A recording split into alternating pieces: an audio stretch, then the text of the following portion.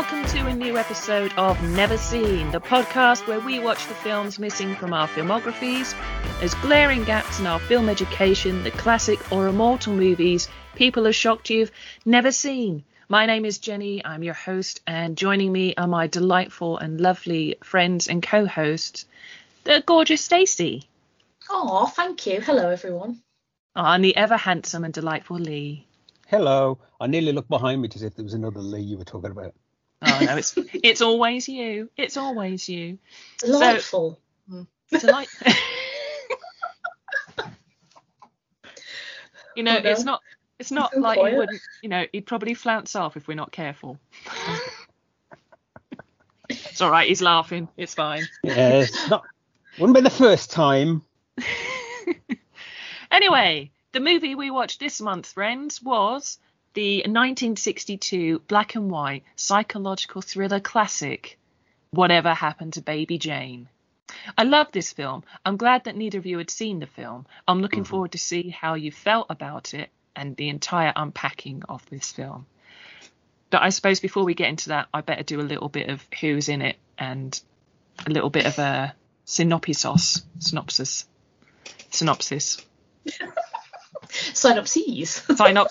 That's the word. No, it is actually synopsis, just Synopsis, in case synopsis. anybody thinks Yeah. we're all insane. We're a little bit bonkers, maybe. Mm.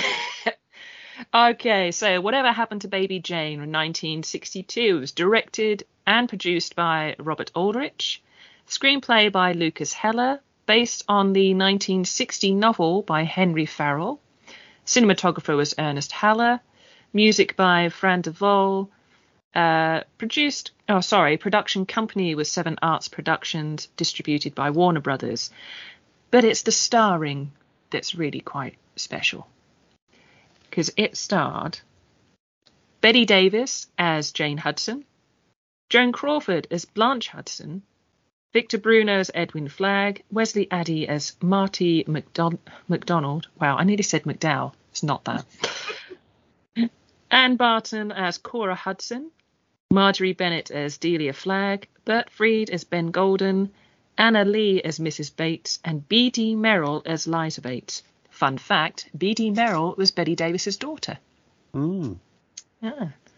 I think it was either an early role or possibly even a first film role for B.D., but I'm not 100% sure. I think she'd done a few little cameos and stuff. I think this might have been because she was 16. Yeah. Although she looked like she was about 23. Yeah. She's not good. But either.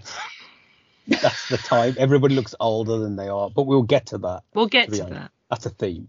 But yeah, I think this was her first role. So what is the film about, I hear people saying? Well, I would read you the synopsis from the back of the Blu-ray that I just banged onto my mic. But I've got to tell you, Blu-ray doesn't tell us a huge amount, but it tells us a little bit because it feeds into some background history of this film. It says, two icons from the golden age of Hollywood, Oscar winners Bette Davis and Joan Crawford, take their famous feud on screen in Robert Aldrich's newly restored thriller.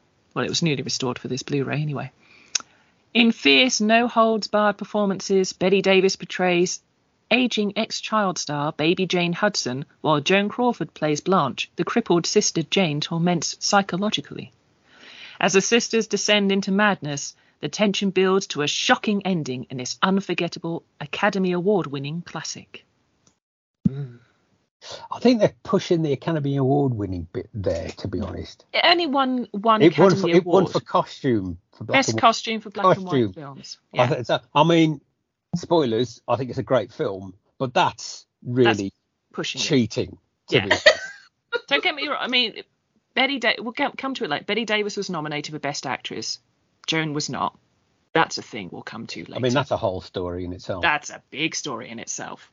But I guess we'll start as we always do, which is, you know, when we first saw it or when we did or didn't and all that. So for me, I think I must have watched this shortly after having discovered Bette Davis, which would have been when I was doing my BA course, my first degree course, and I had to study classic films, and I watched Now Voyager, and then that led me down a rabbit hole of black and white classic Hollywood and stars like Betty Davis and Joan Crawford.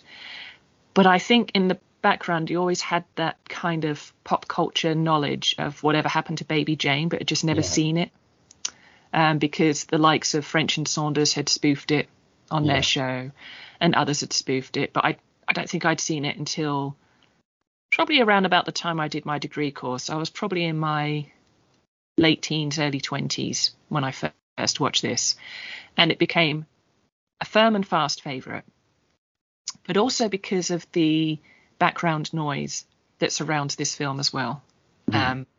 Its history and its rumours more than anything. I mean, they're fantastic Hollywood rumours, but they most of them are rumours.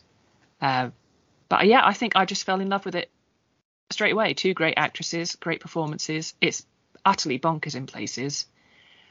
And that's, to be fair, I think that's really my history. But am I right in thinking that neither of you had seen it? Is that correct? Yeah, I wasn't sure. I'd got some vague memories of stumbling across it on TV at some point.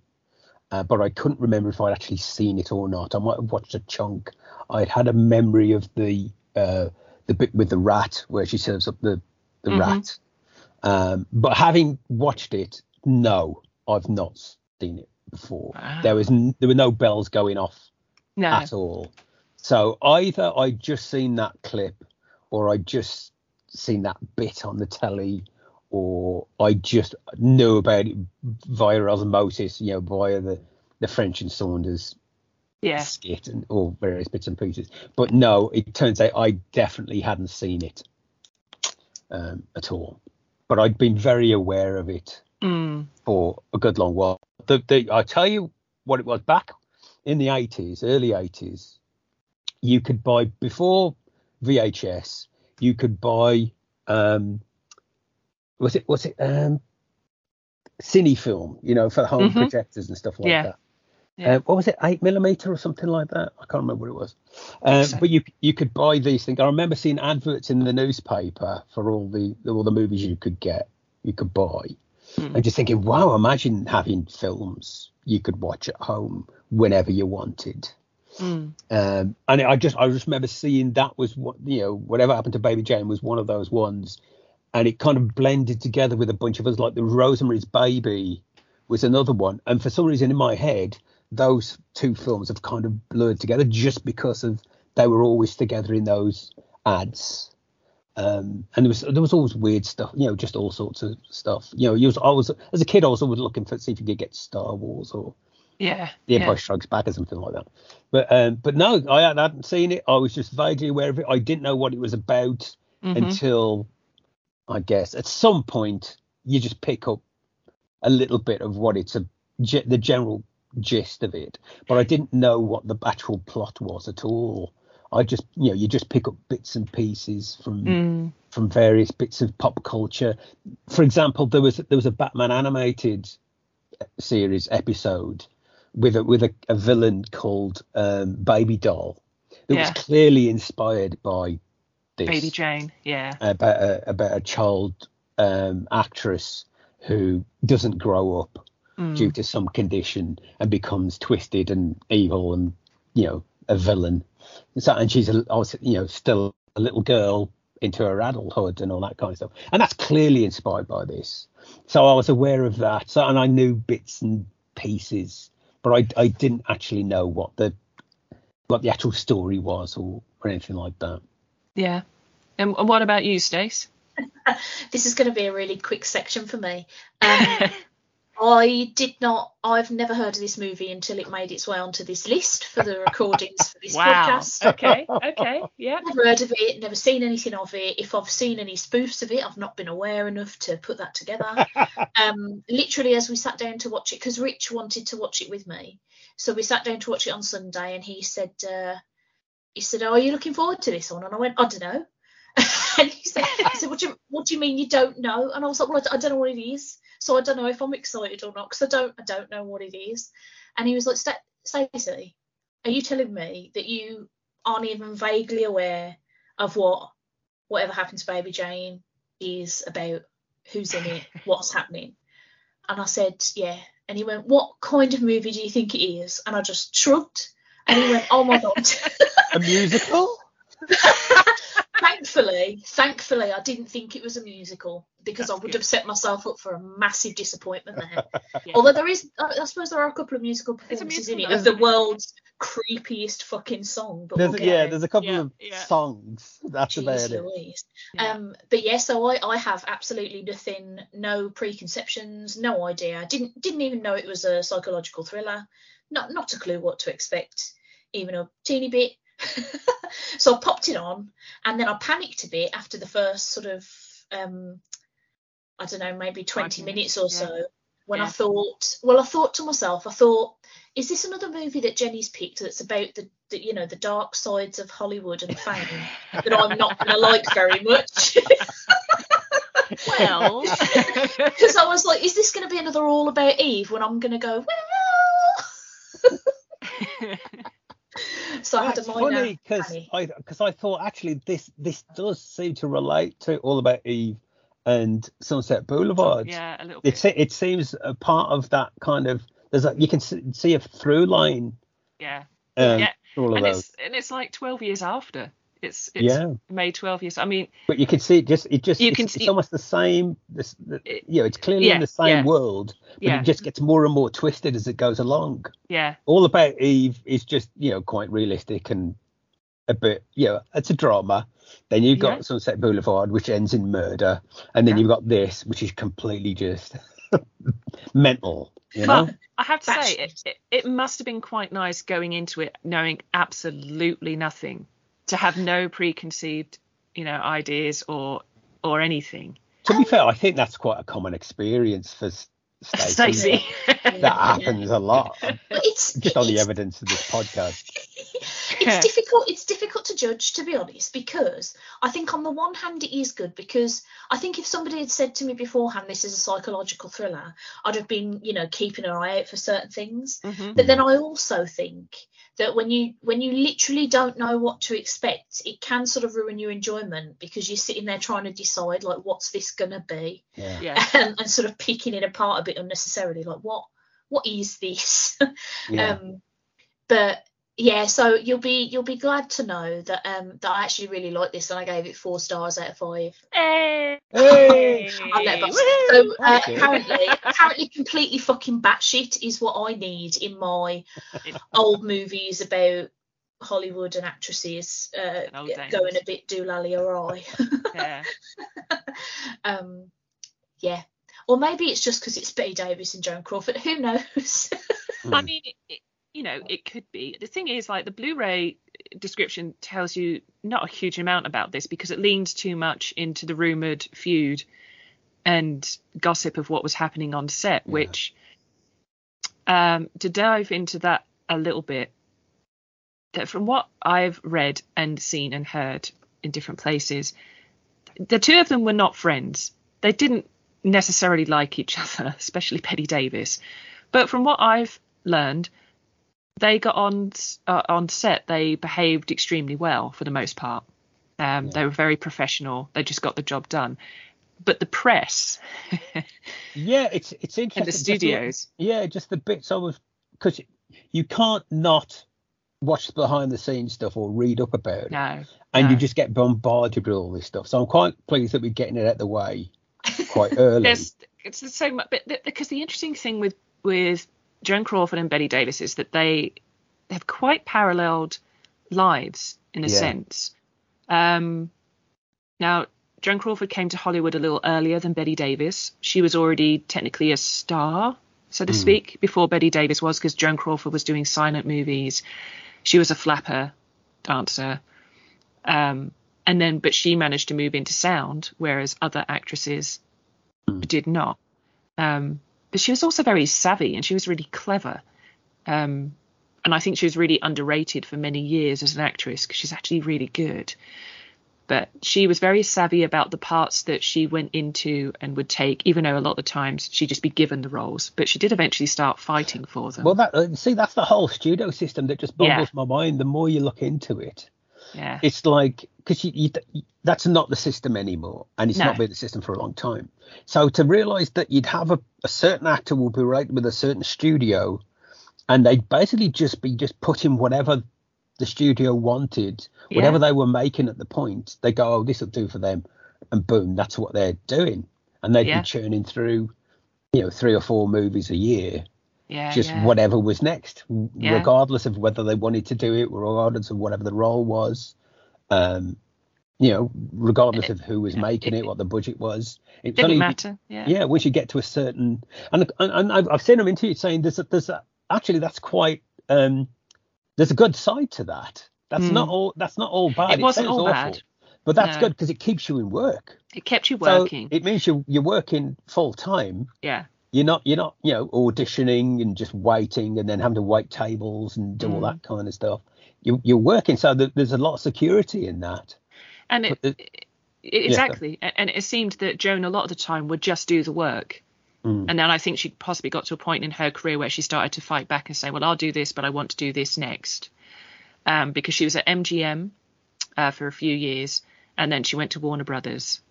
And Bette Davis, I think Betty started at Paramount, and then she went to Warner Brothers, and she became. She was doing well at Warner Brothers. By the time Joan had transferred over, I think right.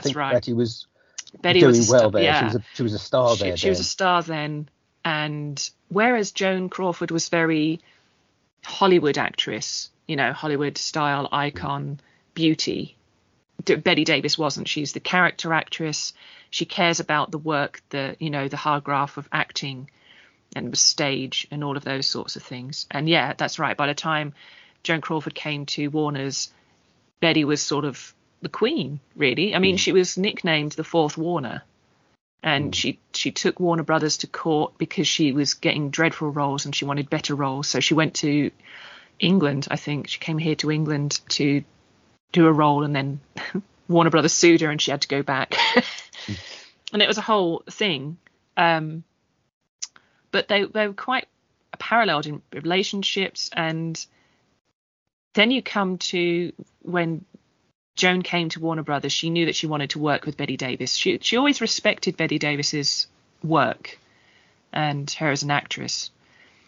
And it would seem, if you listen to Bette Davis in later interviews, that she did respect Joan for her work ethic and that she was always on time. She knew her, her lines, her marks, all those things. But they just didn't get on. No, see, this is what I couldn't figure out. Because, doing my research and stuff, you're expecting to see a big triggering incident. Well, about somebody nicked somebody's boyfriend. Technically, whatever. That's where it is. You have to dig back and you have to decide whether it's fact or rumor. Because there was a man that Joan Crawford married. I think his name was Antone or something. And Betty was also in love with him. And the rumor is that Joan Crawford knew this, that Betty loved him and she basically wasn't going to let him have him, and she married him. And they eventually would get divorced. Fine. I think everybody Joan married got divorced. 3 or 4 years. She married Douglas Fairbanks Jr. and they were married for a few years. And then that was also Joan's golden ticket to be married to Fairbanks Jr. because his parents were the king and queen of Hollywood, Mary Pickford and Douglas Fairbanks Sr. I think they created United Artists production company, but they were king and queen of Hollywood. So to be accepted more or less by them was a big thing. But apparently one of the triggers for Betty and Joan's apparent feud was Joan had married a man that Bette Davis had loved. Joan Crawford also had a fling with Clark Gable because they worked together a lot and got on very well. Apparently they'd had a fling, and Bette Davis was jealous of that because she had a thing for Clark Gable, but it was Clark Gable. Most women did. I thought everybody would have had a fling. Yeah, everyone. This is what amazes me about old Hollywood, because you imagine it, because the films were quite chaste. Yeah. You imagine the world being quite chaste. Absolutely. And it's not. They were screwing around. It was a hot pouring it up and drugging it up and all sorts. And apparently, if rumours were to be believed, Joan Crawford was quite the free woman when it came to relationships. Well, she did a skin flick early on. Yeah. Because I remember seeing like some Channel 4 thing late night about, shocking Hollywood, shocking this, that, and the other. And it had this story. They showed the footage of her skin flick that she did, and I didn't know who she was, and she's completely unrecognizable because it's literally going back to silent era type stuff. It was when she did it, and she's completely and it meant nothing to me at all. But then you think, oh yeah, stag films were around then. Yeah. You kind of forget that pornography promotes technology. Whatever the new technology is, porn and erotica will come in and take control of it, and that's where stuff takes off. Generally, it's weird. Yeah. But it was like you say, one part of the feud is apparently this marriage that Joan Crawford had.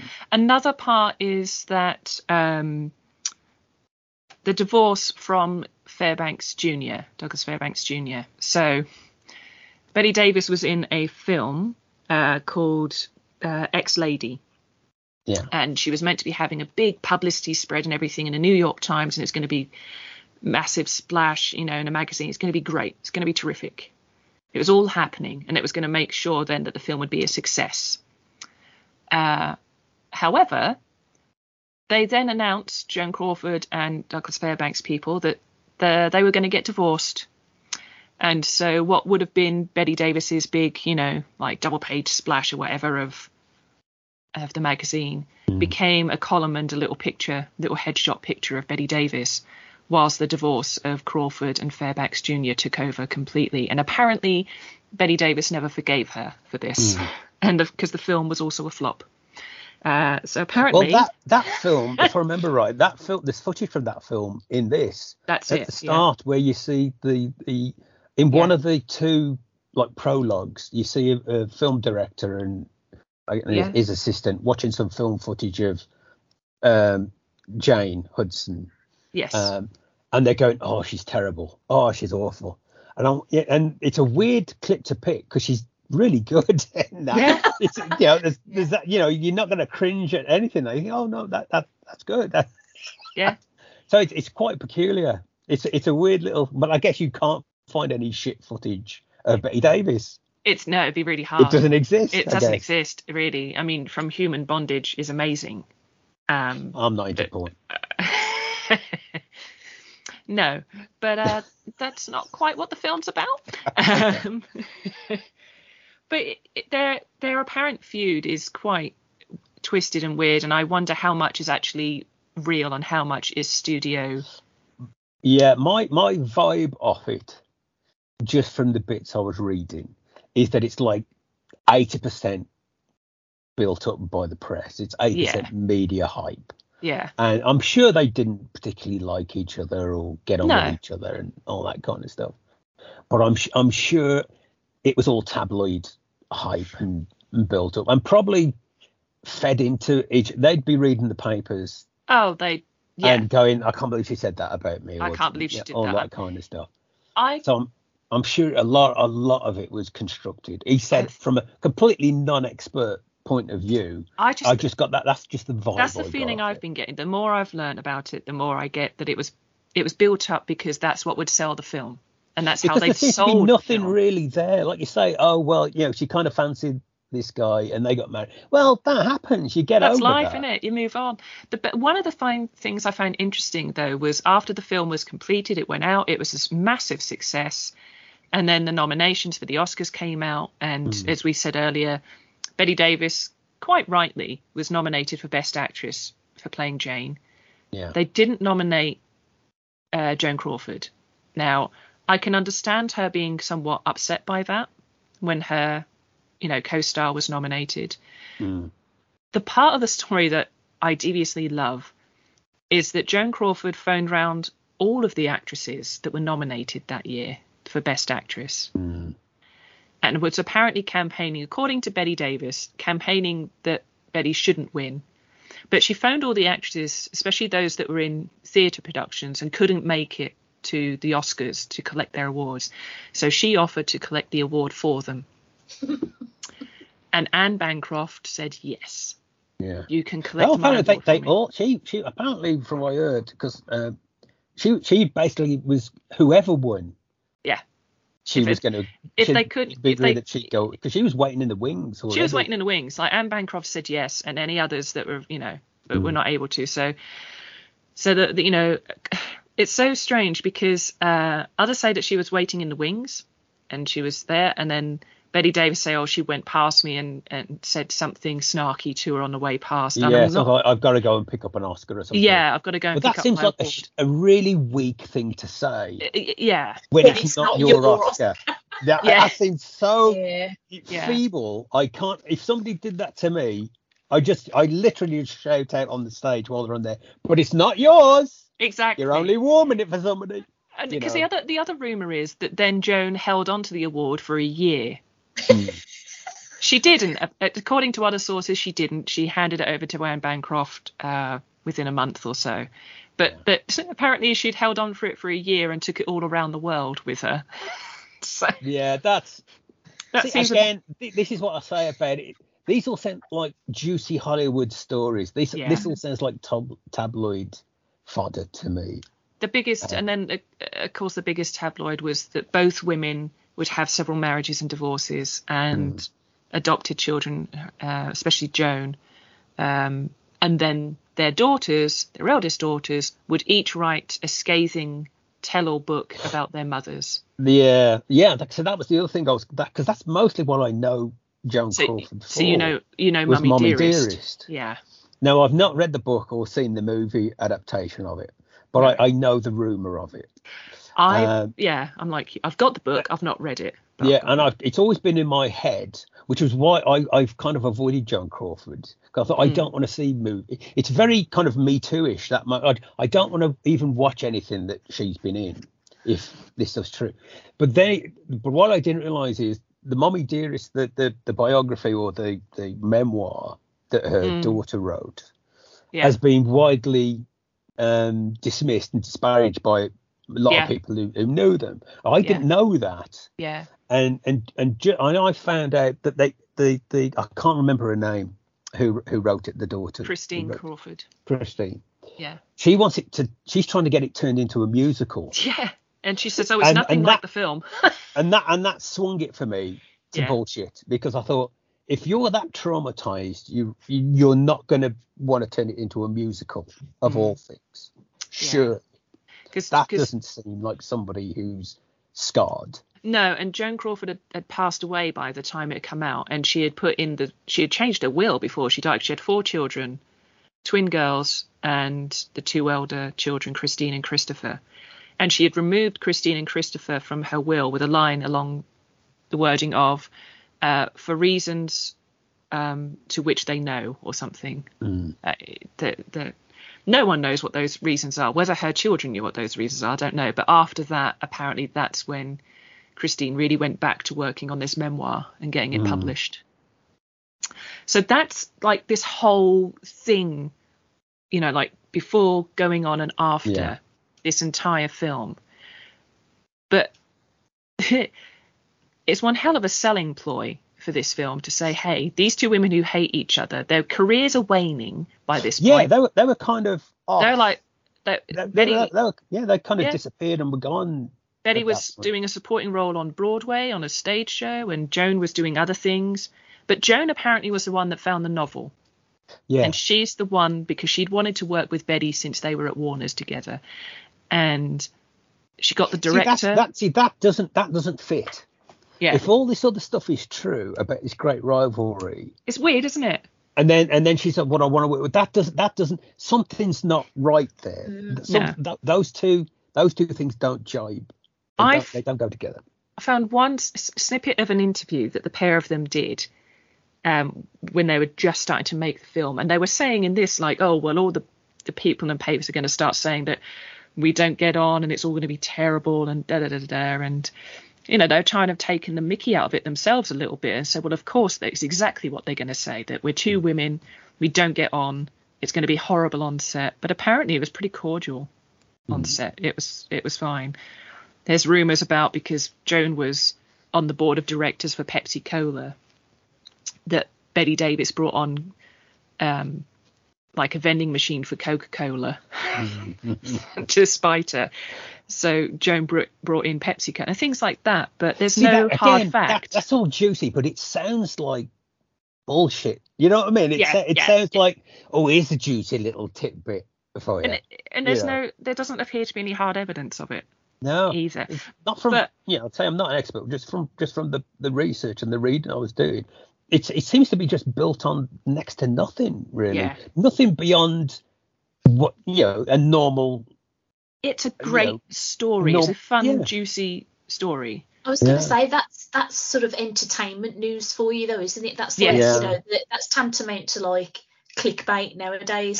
Yeah, exactly. It's like, look at this juicy headline, these two people hate each other, and then you read the actual article and it was like she sniffed in her vicinity or something just so completely pathetic and nothing that you just like, what are we doing as a society? Like, what are we doing? There's two possible moments in the film where things may have come to a little bit of a head. Because there's one moment I've watched the film several times and I can see possibly when it's happened, and I don't know that it's not true. So we have to go a little bit further into the film. We're heading towards the third act when Joan Crawford's Blanche has been on the phone downstairs and is trying to get the doctor to come out to help, and then it all comes up to Bette Davis kicking the shit out of her. Yeah. I mean, that's a good moment. That's a hell of a shocking moment, because that's when it gets physical, I think, for the first time. It gets physical for the first time. Now, and you're not expecting it. You're not expecting it. Now, behind the scenes, apparently there was a body double for Joan for most of it, but there was one close up that she couldn't not be in, which is when Bette Davis kicked her in the head. Now, apparently, Bette Davis really did kick her in the head. To some would report that Joan needed stitches. Now, if she needed stitches, that would have shut down production until she was camera ready again. Yeah. And then there's a moment when Bette Davis has to take Joan off of her bed, and I think that's the moment when she takes her downstairs in the third act to get her into the car and take her to the beach. Now, Bette Davis had a very bad back. Joan knew this. And Bette Davis had apparently said to Joan, now, you have to help me. Don't just be like a dead weight. And some would say that alarm bells went off with Joan, who was getting a bit annoyed with Bette. And so she made herself a dead weight. And there's a rumour that she also wore like a weighted belt to make her heavier than she actually was. So that when she dragged Joan Crawford off of the bed, at one take, they fell over Joan on top of Bette and just wrecked her back. Yeah, that, again... that kind of, I can understand her being awkward. Yeah. Putting the weighted belt on. Exact. That's the step too far. There you go. No. That's smacks. Making yourself heavy and not helping in any way, I get. But yeah. Well, especially because like she seems like the kind of person who wants to deliver a good performance. Exactly. And in that sequence, she's not eaten for days and has been strapped to a bed. So the idea of her being in any way moving really is a little bit unbelievable. Yeah. So I can sort of see her thinking, well, actually, the scene calls for me to be a dead weight. So I'm going to do that. But I mean, the thing is, I don't know, like, because I've never been somebody who's been particularly interested in like Hollywood entertainment gossip. So I don't really read tabloids. I don't really read like magazines and stuff. I only pay attention to a very small handful of celebs I care about and their social media. So anything they put out, I'll be like, right, this is a thing that's real. But like, I won't bother reading like, you know, like weird little stories and things about them. So I've got absolutely zero concept of what people might, and maybe she is that petty. Like, I don't know. I never met Joan Crawford, but the idea in my mind of any adult human woman thinking, I'm just going to make this woman's life hell for a laugh, it's so bamboozling to me. I mean, particularly, how would she get away? Specifically the belt thing, for example. Yeah. It's not like she dresses herself and walks on the stage and stuff like that. She'll be dressed by the costume person and stuff. There'll be dozens of people around. Yeah. And so somebody's not going to notice that she's wearing. I mean, surely it would have been visible because she wasn't wearing like a flowy gown. It was quite. Yeah. No, it'd have to be something under that, like boiler suit type thing she was wearing. So again, it just smacks of. It smacks of juicy bullshit. Yeah. But if juicy we bullshit. So let's step back to this film coming together. So we had Joan apparently finding the novel. Her and Robert Aldrich had already worked together on a film called Autumn Leaves, I think it was. Yeah. So they were going to work together again. Well, can we talk about Robert Aldrich? Yeah, do, because I don't know huge amounts about him. I'm a big fan of his already. Yeah. But he'd done a lot of westerns and war movies. Uh-huh. So I knew him from he did a film called Attack, which was a brilliant World War II movie. He did Kiss Me Deadly, which is a very famous film noir, which is one I've never seen, and I'll be putting on the list if it isn't already. He did a film called Flight of the Phoenix. He did The Dirty Dozen. He did a film called Too Late the Hero with Michael Caine. He did The Longest Yard. These are all very macho movies. So, and I'd never in my head put together that he'd done this, which is an extremely female-oriented movie. And so it doesn't fit. It's very peculiar.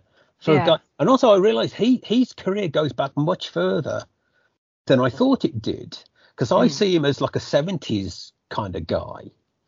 But yeah, he worked with Chaplin, I think, or something. He was like only as an assistant or something like that. But he worked with Chaplin like in the 30s. Yeah, I did glance on his IMDb, and it did go back to like the 30s, and like you said, like he's doing like assist directing it or second unit stuff and that. Yeah.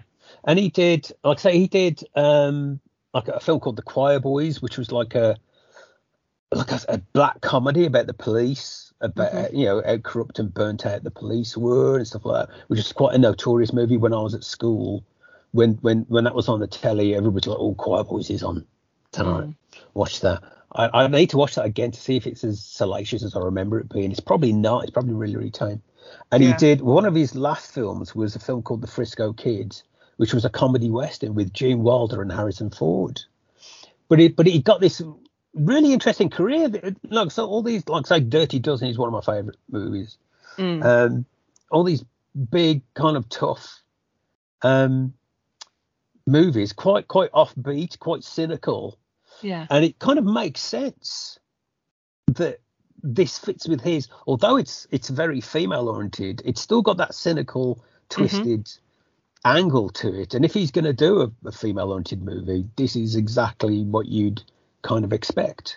Yeah. So so it was kind of like a surprise when his name popped up on the credits. Yeah. Because I went into it knowing as we established, very little. I didn't do any reading up. I didn't even read the back of the DVD case because I just wanted to know as little as possible going into it. So I didn't know, and I didn't even know Victor Buono was in it. Yeah. And he was fantastic. He was terrific, and he's only 24. I know, it's crazy, isn't it? Which is bizarre. Yeah. That he was well known for. He was at the time. This was his first major. I was going to say because the credits had him introducing in this film. Yeah. So that was a nice surprise. I didn't realise. First, I didn't realise he was in it, and then I didn't realise that it was his first big debut. I think he'd done some TV bit parts and stuff like that. He was well known for doing theatre and as a Shakespearean actor. Yeah. But like I say, he was only 24, and he looks like he's in his 40s. Everyone looks older in that's from the 30s to the 50s, 60s. They all look older. Yeah, he died at 45 or something like that. That's so he that's only 20 years later. But I know him best. I think most people know him best, or certainly people from my generation know him best for Batman. He was in the Adam West Batman series as King Tut. Oh God, yes.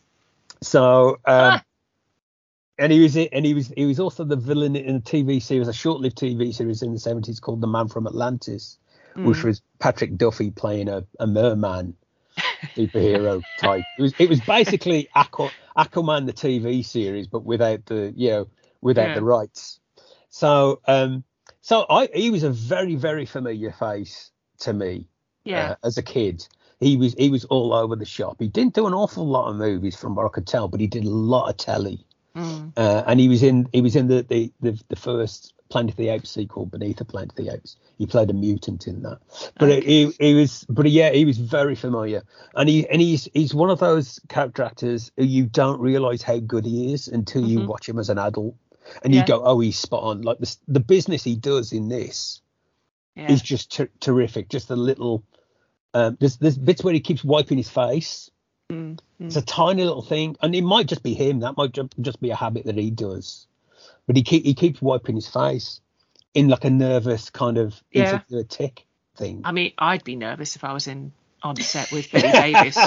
I'd be nervous if I was on set with that fucking doll. That doll, man. Yeah. I hate dolls like that as well. Me too. I'm absolutely not having that. When I first saw that, and I looked at Rich and I said, is this a horror movie about a doll? He went, no. I was like, thank fucking God, because I will disown Jenny as a friend. Yeah, I was surprised how little the doll was in it, because so am I. Yeah. Because obviously the doll's on the poster on the which is on the front of the DVD. This smashed up opening credits doll as well. Yeah.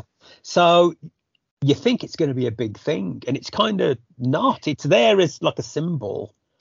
Through the film. It's just like it's a part of a symbol, part of her past, forgotten past. And do you know, when I put it on, because I watched it on last night, so I watched it on Monday night, and I've seen it a lot of times before, but do you know, I'd actually forgotten that first 20-minute section. You know, when you have that, it takes you back in time to when Jane was the child vaudeville star. Child star, baby Jane. Can we just say how good those little girls are? Oh, those girls are great. They're only in it for a couple of minutes, but they are spot on. So good. I mean, they look the part, and they really deliver. I don't think they particularly went on to do anything big as a couple of actresses. I don't think that the little girl who plays Betty Davis's character, I don't think she's even got like an IMDb page or anything like that. But they were terrific, and I thought, for that little bit, you go, okay. I love that little section, but the adults in the crowd's like, oh well, children like that, you can't do anything but blame the parents, and all those sort of little murmurs. And then the screening room section where they showed, like we said earlier, the little bits of Joan and Betty's old films, as well. And I'd forgotten that. And then you have the car crash where. And that's really the setup. You have, obviously, the first 20 minutes is the setup for the entire film, what you think has happened. Can I just talk about the car crash? Yeah, because that's where I was heading. Yeah, I want to too. Yeah, let's do it. There's the one bit that I thought was really clever. It's very clever, but there's the one bit I just want to point at it and go, was the bit where they show you the crash and they just kind of wobble the frame of the picture. You know, it's a freeze frame of the front of the car. Yeah. And to show that it hit something, they just kind of wobble the picture like a cartoon. Yeah. And I just thought, that's the one thing that dates this movie more than the black and white, more than anything else. That shot where they couldn't even do a proper crash. Yeah. That was the only. That's literally, I think, the only nit I can pick out of this whole film was that dumbass little camera wobble shot. the supposed crash, but it's very interesting how they shot that, because that immediately set up flags for me. Well, see, this is why I wanted to talk about it, because this section of this film made a real fucking chump out of me, because obviously they're very careful about not showing you who is driving the car, whom is being hit by the car. There's just, a vague sense of legs happening in the vicinity of the gate and the car. And obviously there's very dramatic music playing. So by that point I was like, right, I think I know what this film's going to be now. And then of course, obviously, we have that little section, I think, first where you see the neighbours talking about. That's right. Joan and Betty and everything that's been going on with them, and speculating about the sister having run over the other sister and blah blah blah. And then when you finally see them in their house and you see Joan in the wheelchair, like, my brain immediately was like, I don't know why they bothered trying to be secretive about who hit whom, because you couldn't possibly run over yourself. That's really fucking stupid. So I was like, this film's dumb. Why is this film so dumb? Because I mean, Brian Harvey would probably be one to argue with me, because he's a man who ate too many baked potatoes and ran over himself. But it genuinely, But like, the whole thing, I was just like, there's no way, with the way they've set it up, there's no way she, like, because my thinking was, are they going to try and make it out like, oh, it was Joan driving the car, and she was aiming to hit what's her face, aiming to hit Jane. Betty, but she fell out and went under the wheel herself. Or like, but the way they set up, like, the images, like with where the legs are and everything, that's impossible for that to happen. So my brain was just like, well, then obviously Jane drove into Blanche, like, that's what happened. So the whole film, I was like, where's the suspense? So it's interesting to me, actually, that I gave this 4 stars in the end, but I think it was because that twist at the end completely blindsided me. Because I've become so convinced in my own head that there was categorically no way that Blanche ran over her own legs. I was the same when I first watched it. It's like, there's no way. Yeah. Now the thing is, and I'm not lying, I promise you, I guessed the twist. I guess that's where it was going. Just because of how it was shot. Because it was so... I was like, well, why are they keeping this secret if it's obvious what happened? So there's got to be a reason it was shot that way. And the only reason they'd shoot it that way is if it's not what you think it is, if it's not the way they keep telling you. So I was trying to figure out all the way through, almost immediately I was going, well, clearly it must have been the opposite way round. Something's not right there. But how come Jane accepts what the situation is? She's clearly got guilt, and and there's bits of lines of dialogue about stuff about because you're in the wheelchair and all that kind of stuff, so she thinks she did it. That's what kind of kept me guessing, because I'm thinking there's got to be a reason that was. There's got to be the twist. It's got to be a twist. I thought it was just bad writing. I was just trying to figure how it happens. I was thinking, I just convinced myself it was bad writing, that like they were trying to set up a mystery, but there wasn't one there, because it's really fucking obvious because you can't run over yourself. And that's all I kept thinking. Like, I was like, how could this possibly? And because they do such a good job of making Blanche seem like a fairly rational human being compared to baby Jane, who is clearly wanting to go back to the past. She wants her dead dad back. She wants her fame back. She wants to be the baby Jane Hudson that she was when she was 10 or whatever age she was supposed to be at the start of the movie. So they do such a good job of making her seem completely unhinged, just stuck in living in the past. So when you find out at the end, and this is a whacking great spoiler, but you shouldn't really be listening to a podcast that's solely about one film if you don't expect us to talk about the ending. But that when it turns out that actually she's sort of gone a bit crazy from guilt of something she never even did, like that. Oh my god, it blew my tiny mind. I was like, 4 stars, amazing. What? I thought there were a few little clues. It might just be me seeing stuff that's not really there. But one of the things that really bugged me and said something's up here was the way Blanche presses the buzzer to summon Jane all the time. Oh, it's relentless and mean. That she didn't just press the buzzer. She like leans on the fucking thing and she's like, I thought, no wonder that would drive you up the wall, because that would drive anybody up the wall. And then, because when she'll turn up and she's all like, oh, well, So that was I felt like that was a flag. I'm thinking something's not right there. Her being the innocent victim and who you're clearly supposed to sympathise with, her predicament. And yet that constant, obviously almost aggressive buzzering That's got to be a clue. Which you can see it stem back to when they were kids, and when young Blanche was like, I'll never, Yeah. Well, here's a question for you, right? Here's a question for you. Who's the villain of the movie? Blanche. No. She's, it's to me, dad. It's the dad. Well, it is the dad, but out of the I say who's the villain, and it's him. It all stems from him. Yeah. And I wonder. No, I've never read the book, but I know the book goes into more. The way the film leaps ahead in time, from when they're kids to the car accident to the present kind of thing.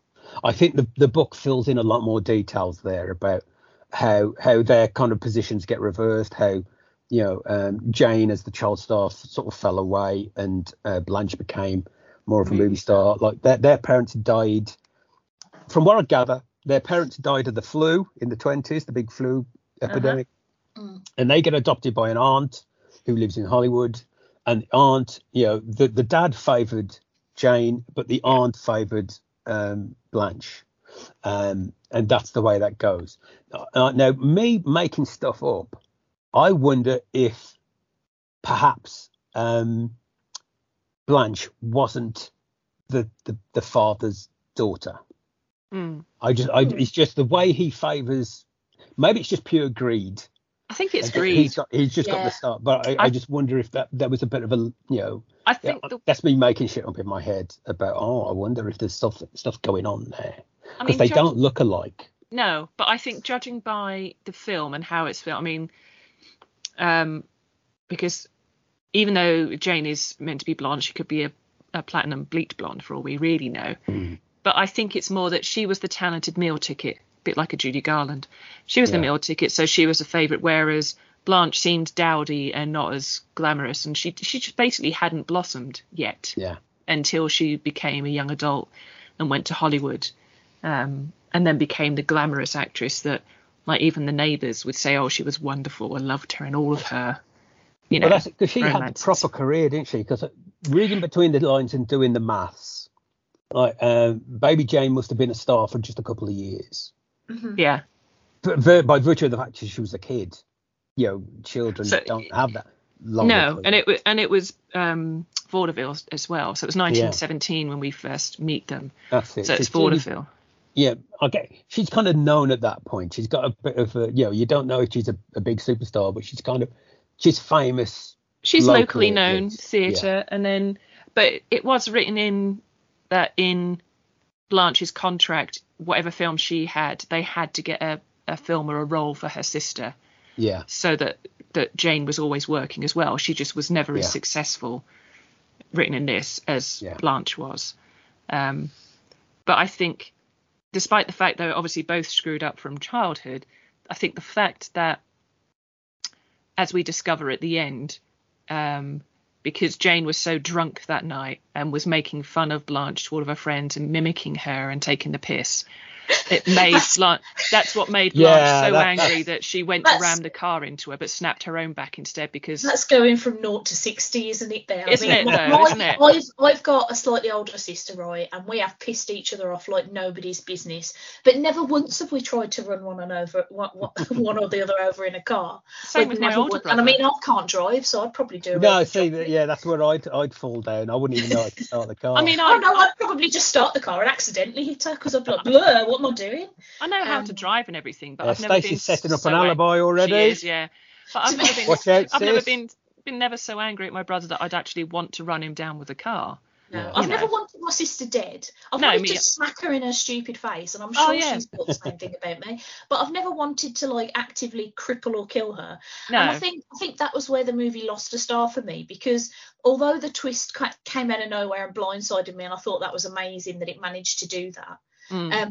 It also did ring a little bit untrue for me, because I was just like, you had one shitty party and you were like, fuck it, I'll run over her legs. Well, that'll be the end of it. I think you have to assume. I mean, obviously, there's a history there, which is why they show this stuff as years kids. Of belittling. I think you have to assume that it's years and years of stuff. I would agree with that if it wasn't for the fact that she'd had that stipulated in her contract to get Jane work, because that seems to me like a sister trying to do right by another sister.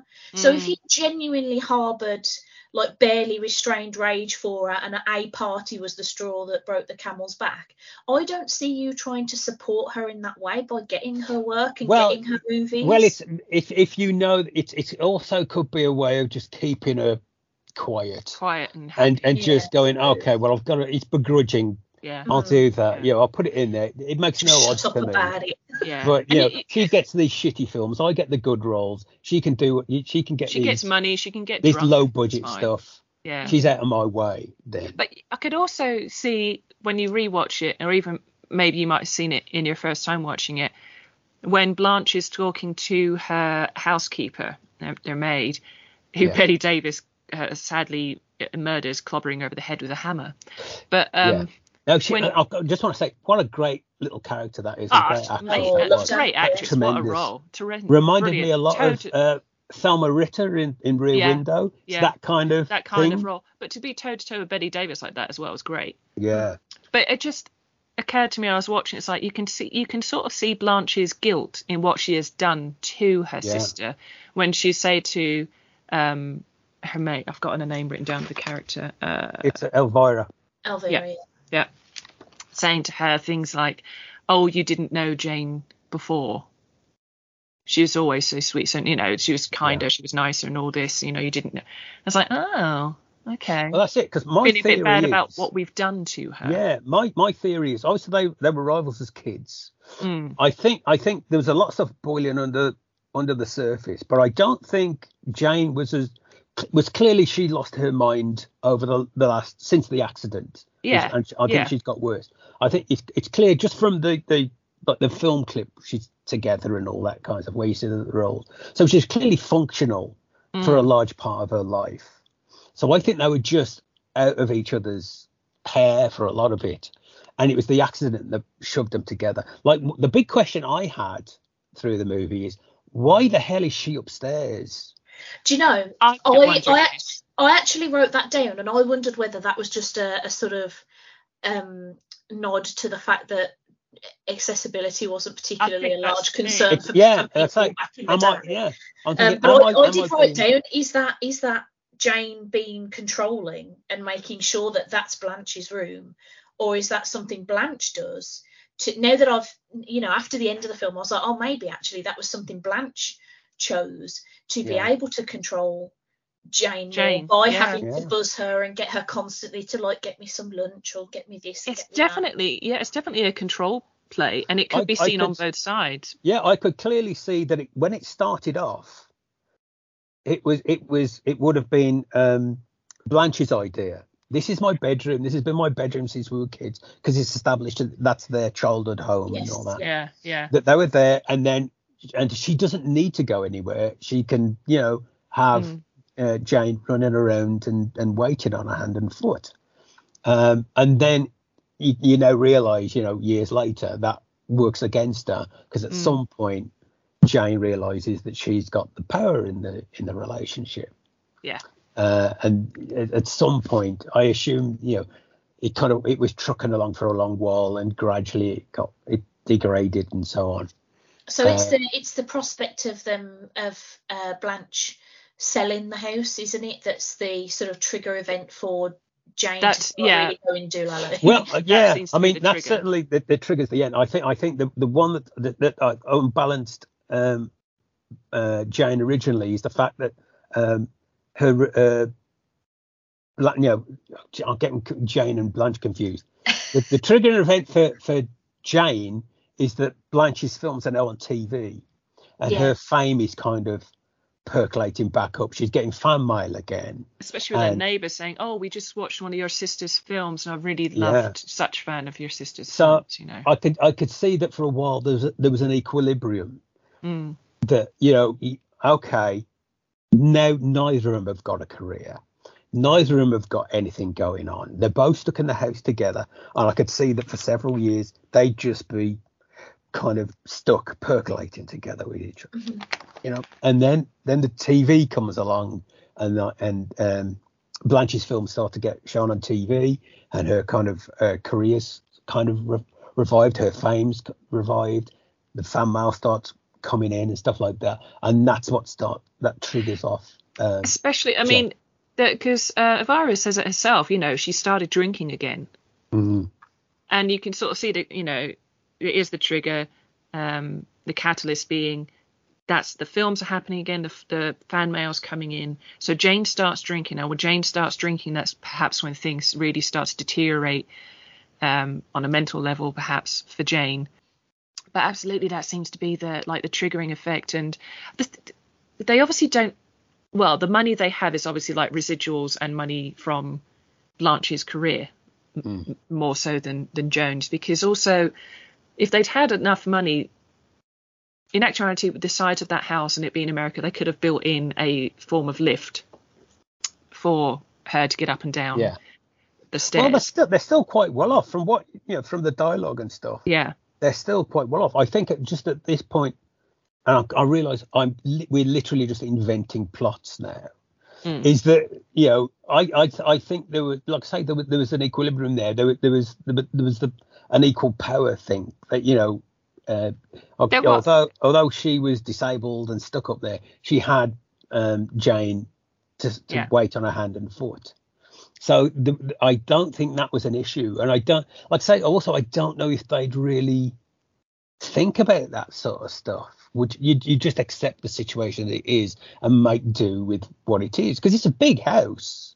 She could have easily have just right at the start just moved. I mean, we've had that. We've had family members move in because of whatever. Yeah. And you just move a bed downstairs and that's it. You just convert a room, and they've clearly got plenty of rooms there. It's a big old house. So, but this is what I like about it, because it is these aren't me looking at it and going, oh well, that's a plot hole that needs. There's certain films we've reviewed where I've gone, well, I can't get past this because of this thing makes no sense, or that makes no sense. But this is me digging into it to go, well, what's the rest of the story here? What haven't we been told? What's been going on in the intervening years?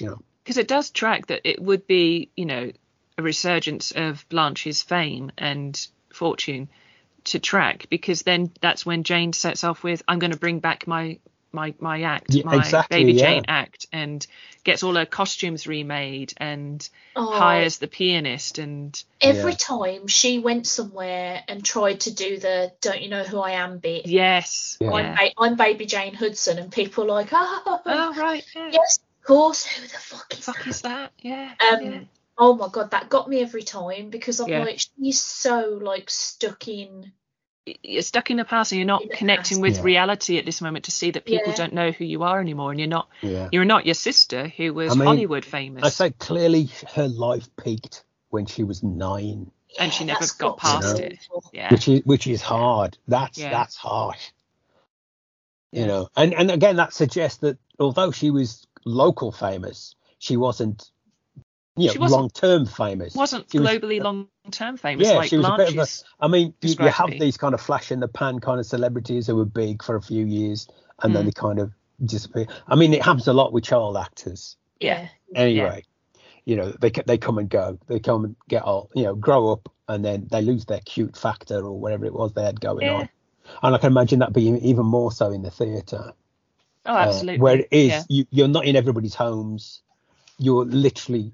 They have to come to you, kind of thing, and once you're gone, they'll go to somebody else. Especially if it's the cuteness factor that is your talent. You're not actually talented. It's just that you're kind of cute and gimmicky, like the doll. Yeah. I mean, that's clearly that's why the dad was so fixated on making something, because he must know that this is going to be a temporary thing. This isn't going to last forever. It's not going to last, and of course, vaudeville didn't. The vaudeville actors went into Hollywood because talking pictures and pictures took over from going to the theatre for quite a while. So so juicy, this film. So can we talk about that horrible creepy song that she sings? I've written a letter to Daddy, and I was like, already this is weird. And then the next line is like, what? Is it from above or something? No, do you know what's the creepiest about it? Well, to me anyway, I wrote this down immediately as it happened. Why did the little boy in the crowd want to hear that song? Because it starts in the theatre with the Baby Jane, and the dad comes on the stage and he's like, right, come on, we've got time for one more song. Let's get a request in. And this little boy stands up and to just shouting, "Let me hear the Dead Dad song." Like, so fucking weird. I was like, why does a little boy want to hear a little girl sing a song? There was very little entertainment those days. It's little entertainment. It's just after the first. It's just after the First World War. There's got to be a better song than that. During the First World War, 1917. 1917. The war still going on. Yeah. Well, I imagine that it's. Yeah, that's her kind of. I get the feeling that that's her hit. That's her one hit wonder. One that yeah. Well, it's the one that crops up a lot. What I found very creepy / upsetting as well was, when we get to the point where Victor Buono comes into the film as like Baby Jane's new pianist for the new show that she's going to revive, and it's going to be all the old songs, and he looks at all the sheet music on the piano, and nearly every song is something about a daddy. And I was like, oh my god, this girl was so, like, her dad was such a cunt. Like, he favorited her so much when she was younger that she clearly, to me anyway, believed that he's the only family member that ever really truly loved her. Yeah. And she is obsessed with him, and she misses him like crazy, almost as much as she misses being Baby Jane Hudson. Because I think Jane. Yeah, I think her Baby Jane persona and her dad are tied together. Because if he died in 1918, according to the book, that's the next year, so she would have been in her prime. So her fame would have disappeared the same time her dad went. Yeah. Both parents went. So I think it's significant that she's missing her dad and she doesn't mention her mum again. But so I think those are all tied together, and she just fixates on that kind of period, that window of where it was her and her dad on stage. Because he was part of the act, I gather, from what bit we see. What bits we see. Do stuff.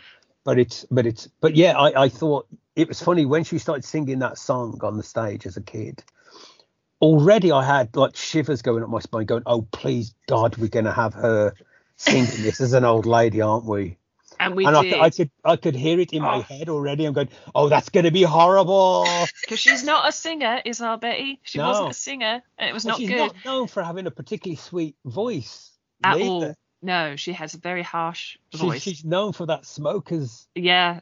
I mean, she was probably like 2 packs a day. Do you know what got me about the adult rendition when she did it as older Jane was when the footlights came on. She switches on the lights when he's playing the piano, which she thinks is amazing, and she's like, and she literally is like a little girl again, isn't she, when she's with Victor and he's playing the piano, and then she flips the switch and the lights properly come on, and then all of a sudden we get that kind of upshot, and we've got these footlights on. There's a lovely bit where she kind of steps under the light. Yeah. That imitates like a spotlight. And I thought that was a beautiful, it's beautifully shot, beautifully staged little really moment. Is. He Aldrich did a lovely job in this, and the cinematographer. There's certain moments in this film that are just. It's interesting because it was clearly like a micro budget film. There was very little money spent on it at all. Yeah. And sometimes it looks exactly what it looks bog standard, like a TV shot. It's nothing special about it. But then you get other moments that are just so majestic. Like I say, the car crash thing is the cheapest way of shooting that car crash as possible. There's no expense being spent on that. And then, but you get these lovely little shots. Like there's the bit where Blanche is getting frustrated and she's going round and round in circles in the wheelchair. I find that so comical, though. I can't help but laugh. See, this is something again that I found in my research, and I kind of knew already that it's a huge, big kind of cult favorite with like drag queens and so on. And it's very camp. Now I was watching it going, I don't see where they're getting the camp from at all. Apart from the fact that you've got Jane dressed up in a essentially drag, but she's wearing child drag rather than gender drag. I think the camp is a lot to do with the makeup of both Joan and Betty, especially Betty, because she apparently devised her own makeup for this role. Well, apparently she did. I mean, she's got the whole eyebrows thing. It's always bothered me about her eyebrows. In Joan Crawford's? Yeah, that kind of drawn on look. I mean, because her look was actually grew over the years in Hollywood. Yeah. So a particular fashion designer said she just didn't have an ideal look, so that she had I think she had broad shoulders, and that's when the shoulder pads came out, and that's when That's it. They told us to work because you see the old stuff, and she looks like, oh man, I've forgotten her name. Greta Garbo. Oh, Greta Garbo. Yeah. She looks like Greta Garbo early on. Yeah. And there was an interview thing on the DVD sort of saying about, she was told to develop her own look. That was it. And I thought, I can see it because she looks like, if she looks like every other kind of star. Yeah. And they kind of developed that. She grew her eyebrows out, and she had, and then she big eyebrows eyebrows and stuff, and the lips, the mouth out, and all that kind of stuff. And the hair with the victory rolls and stuff. That's it. You see, if you look at her early stuff with like Clark Gable, to then see her in The Women, two very different looks, and then you go to Mildred Pierce, and then you've got the Joan Crawford look. Yeah. I mean, like I say, I only knew. I think we mentioned this before when we were talking about. Was this when we were talking about all about Eve? I can't remember. We mentioned about. I only really know Joan Crawford from her really late stuff. Yeah. Where she was. It would have been after this, like in the 70s when she was doing TV.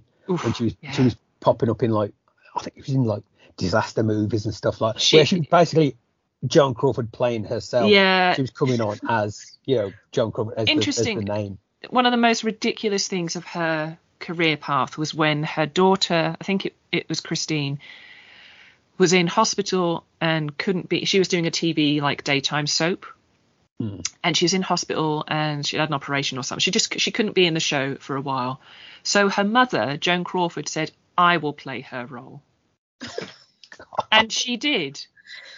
It's batshit crazy, but she went into the show and played the role until her daughter came back. Okay, do you know what? Now I believe that she wore a weighted belt.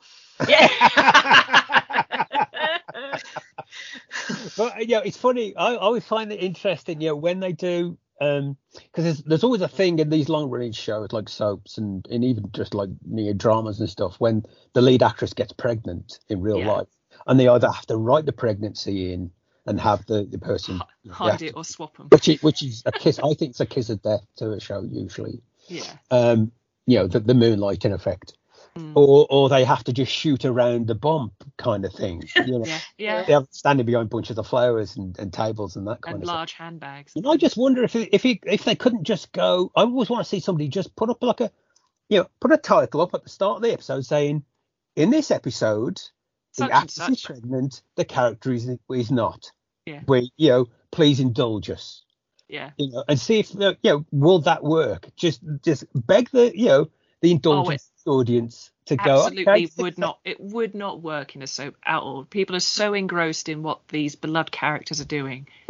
It just. But then again, I mean, they did that with was it Home and Away or something like that? One of the main actresses was ill. They were swapped her out for someone else. And they just said, see, that works for this episode. Yeah, this role is going to be played by this. That's just like theatre. You put in it becomes like theatre. You bring out the. The understudy goes in. Yeah, I was going to say reserve, and I thought that's not right. That's not, the backup. The backup chick. But sorry, sorry. Whatever happened to Tangent? Whatever happened to Baby Jane?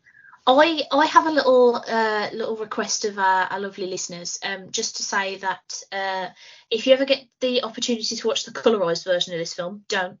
Oh, don't. Because one of the things, because we were talking about makeup just now, one of the things that I think is really clever about the makeup that they do on Betty Davis as Baby Jane is they quite obviously make her skin like a lot more pale, which in the black and white just reads as her being kind of pale, and it really enhances the sort of the big red lips, the little love heart mole that she draws on occasionally, and gets smeared around a lot. I know. Yeah. And in the colorized version, she looks like a fucking clown. Oh, it's awful. Well, that's it. I thought, she looked like the Joker. Absolutely, it's so stupid. It's like, look at this fucking pantomime villain. Like, it's awful. Don't do it to yourself. I mean, in the black and white, you can see it's like Elizabethan caked on white pancake, and it looks grotesque as it should. But I watched the colorized version for the first time, just a snippet of it on YouTube today, because I thought, that's interesting. I'd quite like to see some of the scenes colorized, but it was not a good job on Betty's face, and it just looked terrifying. That sort of white caked on look works in the black and white because it just reads as somebody trying to Absolutely. Take their face in makeup and look younger. Look younger, yeah.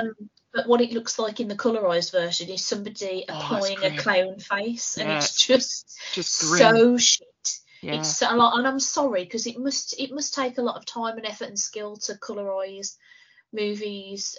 But no. I mean, it's a hiding for nothing. I've never liked colorized movies anyway. I don't really understand the point. Like, if the film was intended to be seen. Yeah. I mean, it was all about selling movies again. You know, there was. I mean, I think colorization started in about early 80s, like 70s. I think early 80s. And it was, I want to say it was some TV, TCM or something like that. Some movie channel in the States was setting up, and they wanted to re-show all these movies. And they just thought, well, nobody's going to watch them if they're all black and white. So they decided to colorize them all. Yeah.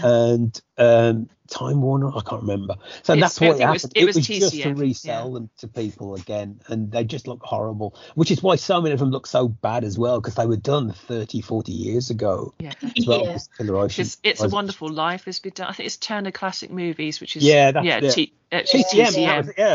That's TCM. Yeah. But yeah, so that's why they tend to look so awful, and it's just horrible and unnecessary anyway. Well, I think it with this particular film as well, because of the way her makeup reads in the colour version, it just doesn't work for the film at all, because she comes across as like a pantomime villain. So that when you discover later that actually she's just been swimming in guilt forever and gone a bit doolally with it and been tipped over the edge lately by the prospect of both losing her house and probably losing her childhood home, and Blanche getting fame again from having her TVs on her movies on the TV. Like, it doesn't work at all, because it's just she comes across to it's too jokey, it's too super villainy, I thought. Obvious. And I'm not wrong in thinking that it was definitely Universal Monster, but also Blanche basically trying to phone the doctor to have Jane sort of put away, really, like padded room put away kind of thing. Which you can, I mean, you're on her side at that point. You're going, okay, she's clearly been. You get it, yeah. Yeah, but what I thought was interesting, and it comes down to the revelation at the end. Like, one of the things this film really reminded me of was Misery, the Stephen King book, and the movie. Now, Stephen King's a big fan of this film. He talks about it in Danse Macabre, which is his non-fiction book about where he analyzes horror and stuff like that, and he mentions this several times. And I was watching it, I'm going, okay, yeah, I can see there's a lot of this in Misery.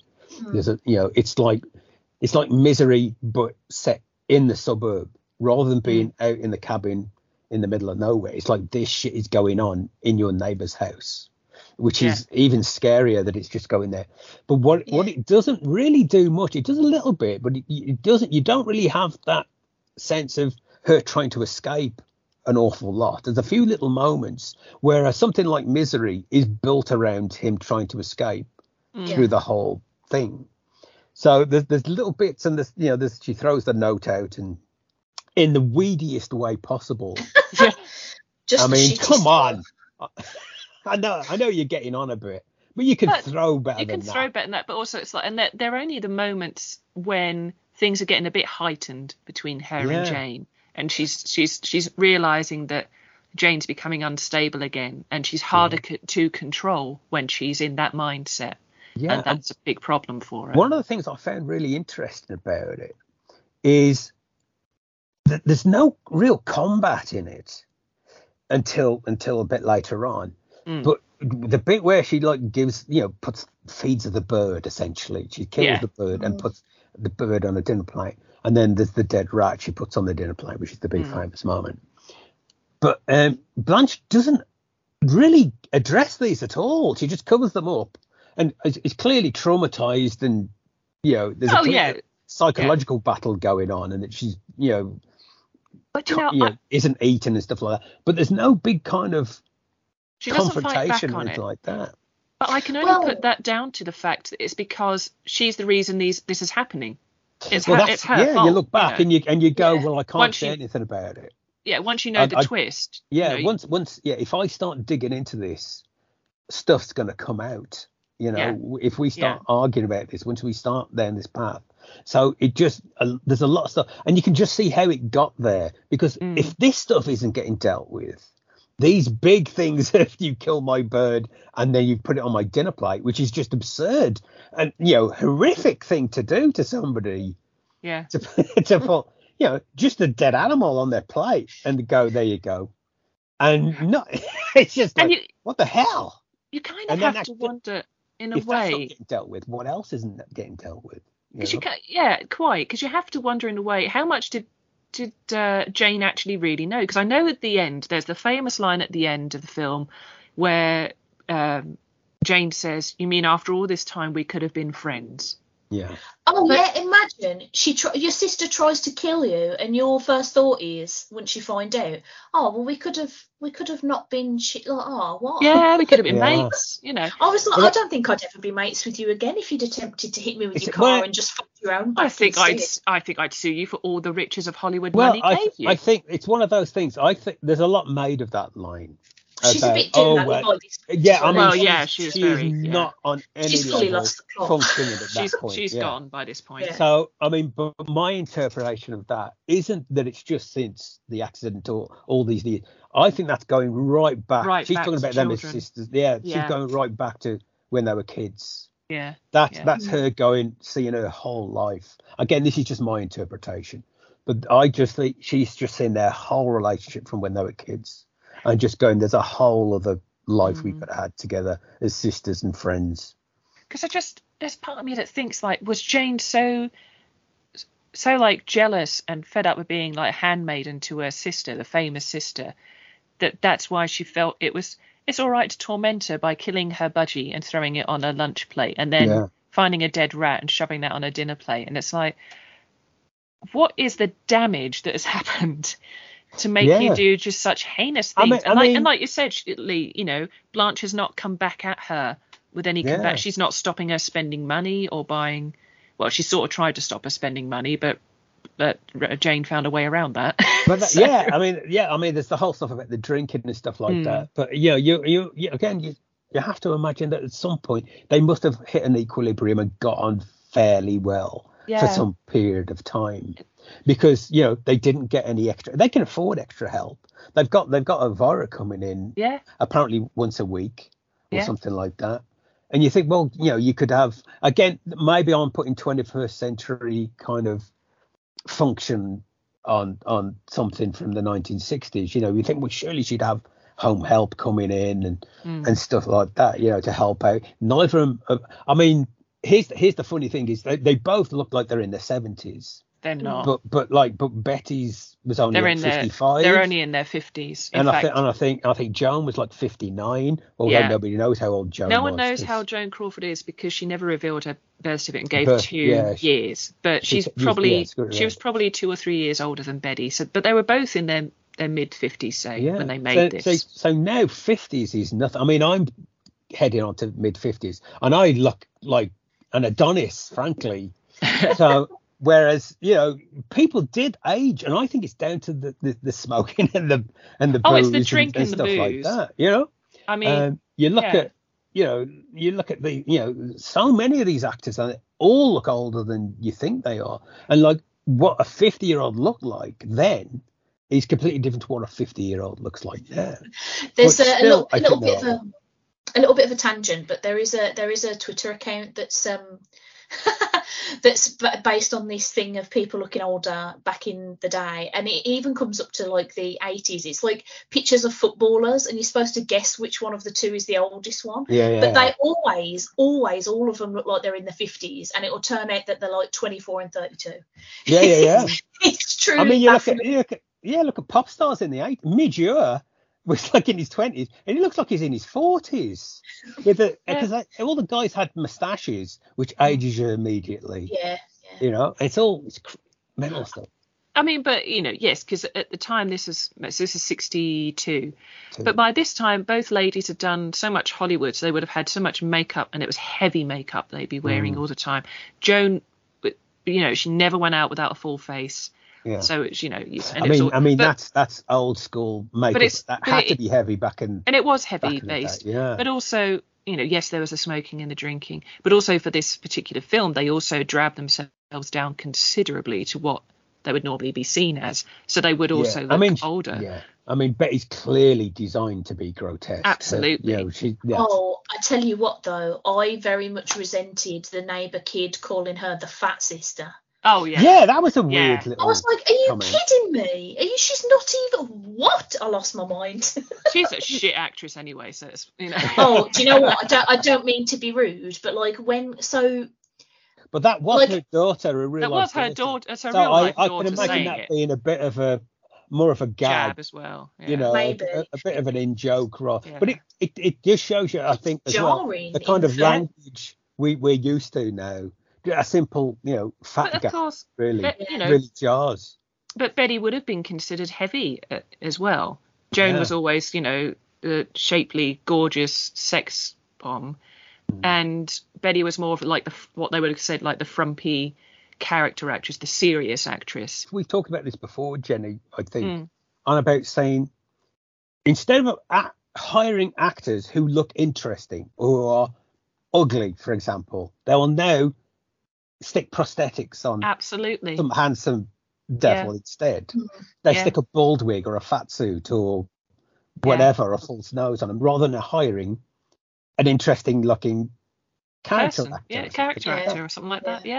And it kind of drives me up the wall particularly when certain actors and actresses will get plaudits for going, but aren't they brave for looking all the ugly time in this role or having that bald wig on or and you go, come on. But you see what I look like every day. Just hire a decent character actor. It's like every award season, when a certain film has come out and especially an actress, I'm sad to say, has done exactly what you said, Lee, like a fat suit.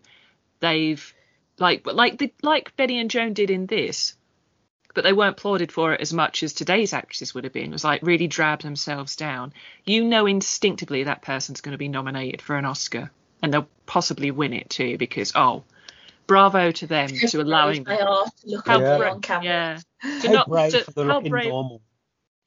How brave to not wear any makeup or go, makeup for it's like every day, mate. That's my life every day. But do you know why? Because I can't be fucked. Bothered with makeup. Exactly right.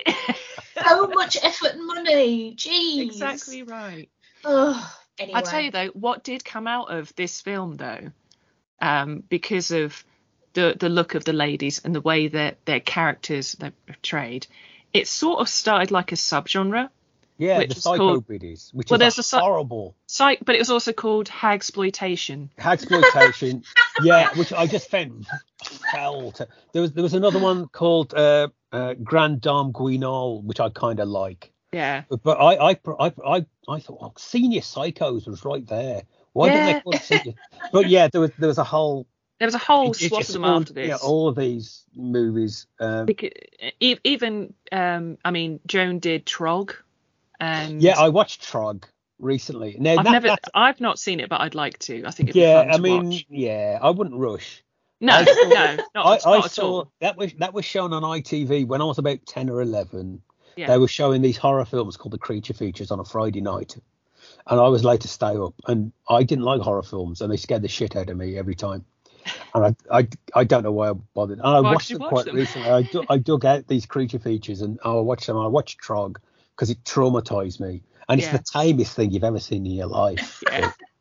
But she's in it. But she's a goodie in that. So I saw this listed a few times. I'm going, no, she's the heroine of it. She's the hero doctor of the movie. Yeah. But But yeah, I mean, after this, Robert Aldrich did another one called The Hush Hush Sweet Charlotte. Sweet Charlotte. Now that's an interesting one. Which was, I haven't seen that one. I want to see it. I've seen it. I've got it. It's actually very good, and it's an interesting one because it was sort of a pseudo sequel to Whatever Happened to Baby Jane, and it was meant to star Bette Davis and Joan Crawford again. In fact, it did. They were both cast.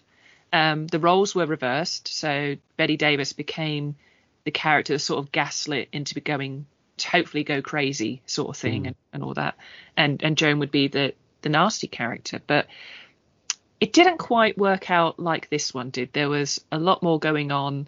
Joan feigned illness and rested up in hospital to shut down production.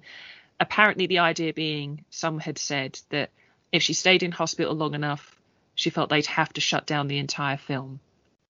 She didn't feel like she was being given a good role, good lines, that Bette Davis was getting all of the screen time, best, all bits and bobs and pieces. Yeah, that weight belt is becoming more plausible. It just all becomes very petty, and it came to a head where the studio ordered her back on set because she wasn't ill, apart from being stressed and, usual sort of things from causing your own strife. At the same time, I could also see that she was genuinely ill and genuinely in hospital, and there was just no sympathy for that. There was that too, for a because woman at that point. she did then make herself ill or she felt that she was ill because she'd fooled herself into thinking it, but she was technically fine. She discharged herself from hospital, went back to work, then put herself back into hospital, and then she got fired.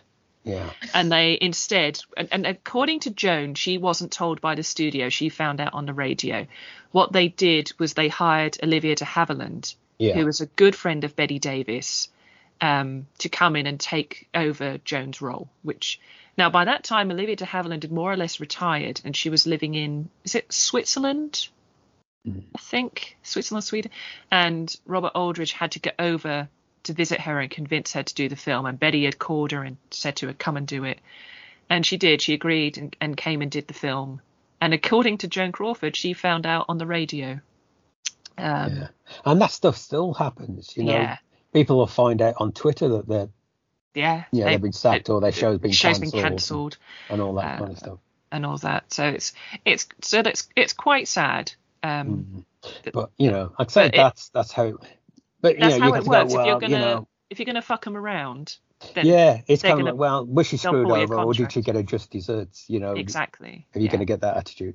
But there was a whole slew of these things, and most of them had like question titles, which shows you how kind of influence it was. There was one called "Whatever Happened to Auntie Alice?" "Whoever Slew Auntie Roo?" "What's the Matter with Helen?"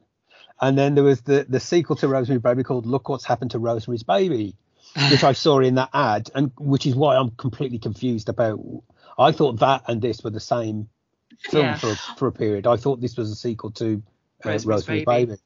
So but it's just. I think that kind of psycho biddies kind of genre lasted for about 10-15 years. I think it started into the 70s.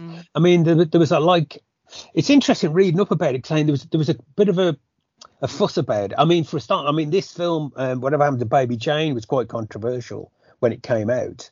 I mean, clearly it's quite tame. There's no real gore, very little violence. It's most of it's implied or off screen.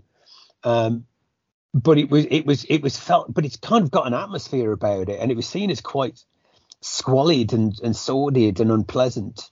I mean, it got an X certificate in the UK, which is equivalent to an 18. Now it's got a 12, which is a bit more reasonable, I think. Yeah. But there was a lot of criticisms of this like psycho biddy genre, saying about you got all these great actresses who are lowering themselves to do these shock thrillers and horror movies and stuff. I think, well, they're working. They've got work and a job. They got grandmas. They got these really nice juicy parts now. These big juicy roles. Juicy parts was I regret that phrase. Juicy I was going to gloss over that, but I was just going to pretend these villains and so on. They get to really tear up the scenery. Yeah. And that's great. They're working. Revived their careers. It revived Betty and Joan's careers. It did. It gave them great work for the next. I mean, Joan sadly died in the 70s, but it did reignite hers and Betty's career. What was the name of that actress who was in Friday the 13th, the original? Because it's a similar thing. She was like everyone's TV sweetheart, everyone loved, and it turns out she's just this manic murderer. Yeah. I mean, it's interesting. I mean, it's almost been like this. It comes from, I guess, from the witch trope, the evil witch trope, going back to fairy tales and stuff like that. But I think it just makes a change from having, a guy, an Axel Wilding, your Michael Myers and your Jason Voorhees and all that kind of stuff. Well, but it's like you were saying before as well. Like there's not there's not a lot of roles for older women. No. You're not allowed to age in Hollywood, really. No. And so, like, if I was an older actress and somebody came to me and said, do you want to do this film where you get to play an absolute nutter and you can hit someone in the head with a hammer, I'd be like, yes, please. Yeah, sign me up for that. Like, absolutely, that sounds great. And I think as well, that sort of like blasé comment of like, oh, you know, it's, you know, old biddies killing people, it's rubbish, whatever.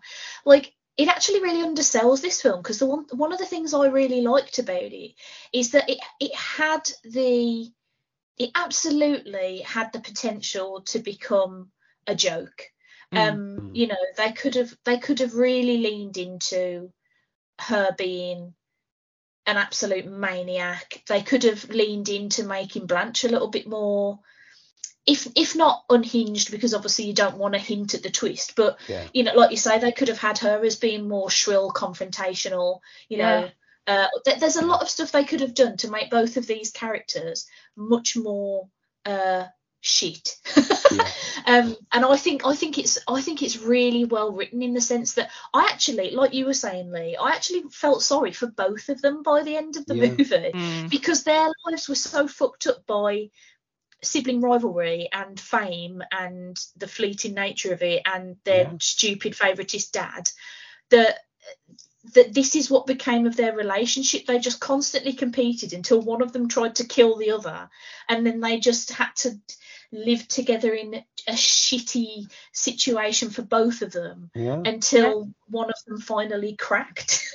See, this is what kind of bothers me, when it's kind of swept away as being, oh well, it's camp. I go, no, it's not. There's some really deep psychological shit going on in this. You really get your teeth in, and like I thought the end was fantastic, and it really took me by surprise. I love the ending, because you think it's gonna turn into a big axe wielding stalk around the house thing. It's just sad, and it completely it's just really sad. And it went up when it went off to the beach. I was like, okay, I have no idea where this is going now. Do you know, my brain immediately was like, is she going to do something awful, like regress to childhood and like bury her sister in the sand and then she's going to drown? Yes, yes, because there's a shot where you see.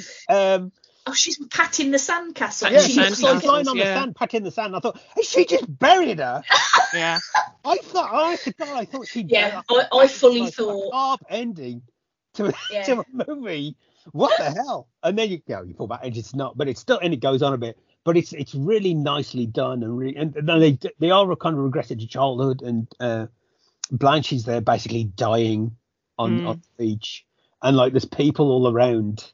And I thought, God, not sure what this is. They think she's just lounging there, don't they? They think they just think she's having a sleep in a full boiler suit, wrapped in a blanket, just having a little snooze.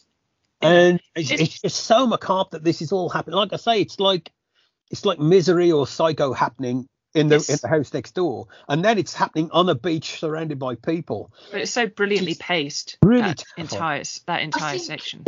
That final shot as well of it sort of pulling out while the Jane's police doing the dance and Jane, that is so haunting. Her just sort of like, because do you know what it reminded me of? It actually kind of tickled me.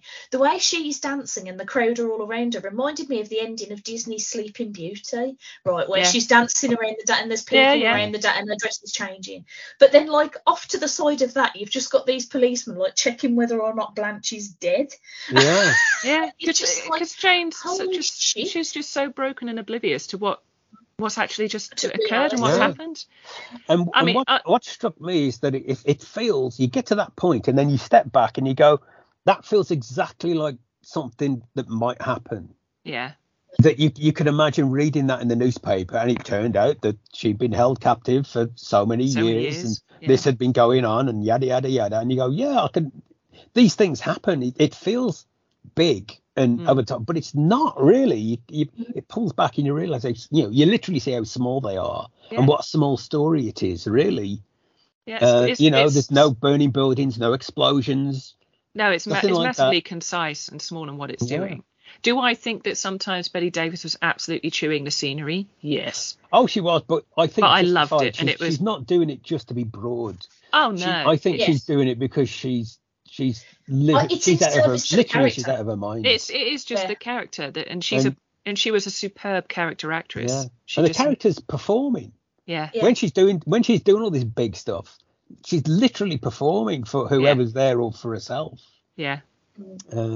You know, but it's I think it's, although it's big and broad, I think it's quite nuanced. There's some very real moments in there, and she'll swing from one to the other. Like the bit where she gives her the rat. Yeah. And then you see her like laughing hysterically outside. Yeah. It's like a supervillain moment, a big, wicked witch moment. But it's also somebody who's lost their mind. But it's also that there's the scene between the housekeeper and Jane, when Jane comes home and the housekeeper's trying to break into Blanche's room to set her free, and she goes toe to toe with Jane. Yeah. That's such a great, and you know it's not going to end well when she finally gets the key and gets in the room. Yeah. Oh, that's horrible when she opens the door. I must have missed the bit where you see her stringing her up. I must have blinked or. They don't really show it. I don't show it. The door opens and she's strung up, and I thought, Christ, she's strung up like a hog. The most they show is Jane dragging her towards the stairs. Yeah, and okay. then it I cuts. thought I'd missed a bit because that was so shocking to me. I think that was the point. Yeah. I think you were experiencing it at the same time Elvira was. Yeah. And I think that was the moment. But I think what's lovely about the way that sequence is shot as well is you see the moment where Jane looks at the hammer that Elvira's put down that she was trying to use to like bosh into the room. And you see that moment where she looks at the hammer and she thinks, right, so she gives her the key and you're like, oh no, this isn't going to go well at all for anyone. And then the breakdown she has when she recognizes that she's in trouble, that she collapses on, and she goes right. She wants her dad, but then she goes rushing for her sister. What is she going to do? You know, because hadn't the police just come to the door as well? When the police show up with drunk. Well, that's it. Because that whole subplot. Because really, there's only kind of like 4 characters in the. I'm sure there must be a stage version of this, because you could do the whole film, the whole story with just the 4 characters. You got the 2 sisters, then you've got the pianist, and then you've got the housekeeper. Yeah. And those are the only 4 you need, really. Yeah. Everything else is superfluous. But it's a terrifically tight little. And also like Victor Buono's character just kind of disappears. Well, the way he sees Blanche and everything after all the noise that she makes from knocking over the table, and he runs away, and it's like he goes to try and get someone's help or someone's attention, and then then he does just run away. It's weird because he clearly goes off and calls the police. You see the bit where I think he's going past a bar or something, and he checks his hands if there's any change, and he goes to make clearly going to make a phone call. You think, wow, we actually got one of these stories where somebody does the right thing. Yeah. He actually calls the police, and hence, towards he does the right thing, which never happens. They always put that off. Yeah. But yes, I also want to mention, like, I can't remember what was his character's name? Edwin. His mum. I just wanted to have a quick shout out for his mum. Yeah. Who's brilliant. I didn't write down the actress's name, but she was Australian. She was born in Australia, and she played a lot of English. I think she was half English anyway. But I thought she was terrific, and I love. There's a little moment. I mean, she's clearly English in the story. The character's English. Yeah. And like Edwin pretends to be English, doesn't he? I was going to say he must do, because he's like American and then he's English, and then I got confused. And he's clearly taking the mick out of his mum through that whole story. Yeah. But I thought, that was a nice little reflection there. His relationship with his mum is a reflection. It's another kind of broken, or not broken, but not terribly healthy relationship. He's clearly got his own issues going on there. Yeah. But I just thought that was really nice. There's a little bits where he chastises her for pronouncing secretary wrong. She says secretary or something like that, which I just thought was a lovely little moment. It's a tiny, nothing little moment, but I thought that's a couple of actors who know what they're doing. They're working these. I'm going to say working these parts, working these roles. I need to stop saying parts. Stop saying parts, Grace. stop working their past. Working those roles to within each of their lives. Oh, well, I think we're coming towards our natural end talking about the film. Yeah. So, final thoughts, Stace? What final thoughts you have for whatever happened to Baby Jane? I thought it was absolutely great. I will say, I don't really recommend, if you've never, I mean, obviously, if you've listened to this, you've hopefully seen the film, or now you've had it ruined for you. But I wouldn't recommend watching it as somebody who doesn't know anything about it whatsoever, next to somebody who has seen it a few times and really likes it. Because anytime you say anything and they give you a sort of smug look, as if to say, aha, but is it though? Was driving me just a tiny bit insane. So I just ended up not saying any words at all after a while, and because I was like, I simply cannot take that man giving me that face again. But I thought the film was fantastic. I thought, considering the fact that for the majority of it, I was thinking, where is this going? Because it feels so obvious to me where it's going, and that can't be it, surely. So for it to sort of have me thinking the whole time and yet still surprise me at the end, and I just think that end shot is like such a great shot to end on. Because the other thing is that you don't know what happens to either of them after this. No. Like, for all we know, Blanche could be dead. She could have survived. You don't know. Yeah, you've got no idea. You don't know, what happens with Baby Jane. Like, it's one of those endings that is somehow intensely satisfying, despite the fact that it gives you basically zero answers. And I thought it's fantastically acted, aside from that one bird, and just really well written. And like you say, it's so well shot in parts. It's just, I really loved it. I was worried about this one because I know you like it a lot, and my track record with movies older than about 1970 is not really great. It excites me, it makes me happy no end that I've actually managed to put forward a film that's older than like 85 to 70s that you've really liked, because my track record of those ones so far has been shite. I think it helps that because obviously, our very first episode was Rear Window, which I really loved. And I think it helps that this is a little bit reminiscent of that, but also entirely different. I think that really helps, isn't it? It gives you that sort of sense of sort of being trapped and not being able to get out, and it's very sort of the whole time.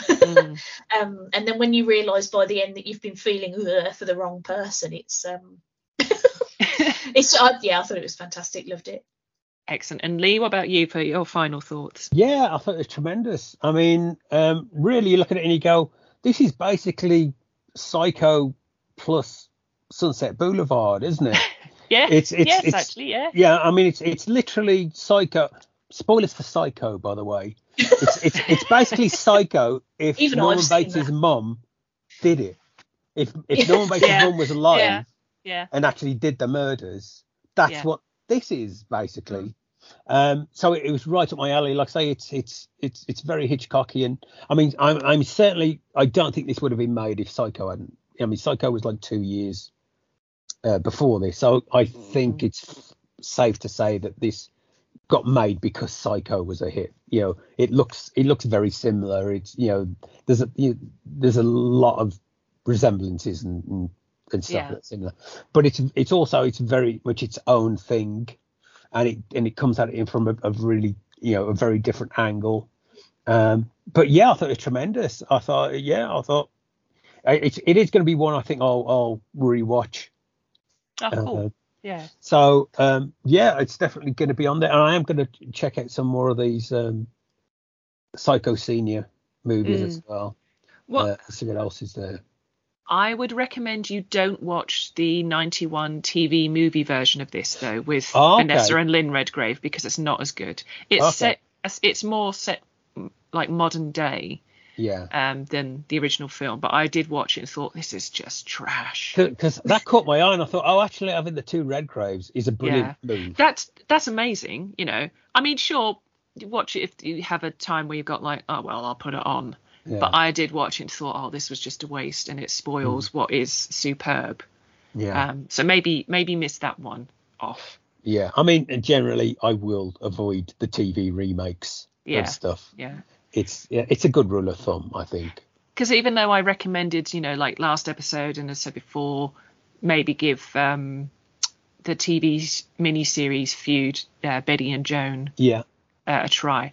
That does lean very heavily into the hype and rumours of the feud between the two actresses. To the point that Olivia de Havilland did actually sue Ryan Murphy, or tried to sue Ryan Murphy in the production, for the way in which they portrayed her in it as a character. She said, I never said any of those things. Those things didn't happen. To which, I'm assuming, I just naturally, because I know it's based on a book. Yes. And I assume the book's non-fiction, but I assume the TV series is a fictionalized version. I believe so. I thoroughly enjoyed watching it, and Susan Sarandon as Betty Davis and Jessica Lange as they're very well cast. They're amazingly cast. Just looking at, I mean, that's a hell of a double, pair of actors you got there. There's not many could fill their boots, and if those are the two who could definitely fill amazingly so. And according to a snippet of a quote I saw from Ryan Murphy, he said he didn't want to bother an actress such as Olivia de Havilland, who was probably 98, something like that, around at the time it was made, with questions such as, did this really happen? Did that really happen? Because he had so much respect for her. But he still put her character within the TV show and just put in what she considered to be made up, didn't really happen situations. So there you go. But but it's still a really good, it's a good watch if you just pinch of salt. Is that one? I've got one more bit of trivia. Yeah. If you want to hear it. Yeah. During the film, there's a little TV commercial, and there's a guy on this TV commercial. The guy in the TV commercial is a guy called Michael Fox, an actor called Michael Fox, and he's the reason Michael J. Fox had to put the J in his name, because Michael J. Fox's name is just Michael Fox. Yeah. But when he wanted to join the Actors Union, I said, well, you can't be Michael Fox because there's already a Michael Fox. So you're going to have to change it. So one of his favourite actors is Michael J. Pollard, who was in Scrooge as an old man, and he's in Bonnie and Clyde and a bunch of others. Brilliant actor. But he was a big fan of his, so he took the J and became Michael J. Fox. So that's my little bit of trivia for the week. Well, to add to a little bit of triv when it comes to names, Joan Crawford's real name was Lucille LeSueur. But even though she used that name for a little while, Louis B. Mayer did not like that name at all. And so they ran a competition for the audiences to choose her name. Oh. And she'd be called Actress McActress Face. She would, yeah. Yeah, that would be such a bad idea. Don't ask the public. They came up with the name, I think it was something like Joan. The first name stayed, so it was Joan. And the surname was something like Alden, I think, Joan Alden, but there already was a Joan Alden, so they took this next highest rate, voted name, which was Crawford, which Joan Crawford felt sounded like crawfish, and she wasn't overly keen, but okay, fair enough. Joan Crawfish. Yeah. I love it. So there you go. But I would say for final thoughts for this one from me, I've just love it. I think it's great. It's got two actresses that I think are wonderful. I know Joan wasn't nominated for this one, but I thought she still did a superb part in it, especially opposite Betty Davis, that she always wanted to do, which I thought was great.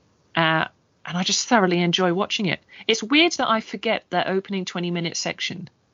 I think it's because the main body of the film just so completely takes over and just washes over that I just forget that opening section. But it's interesting that you don't get the title sequence until, let's say, not until the car crash. No, don't get it till the car crash, and it's a really interesting title sequence as which well. Seems with quite bold. I don't know if that was one of the first times that was done, but it seems quite bold. Doesn't it?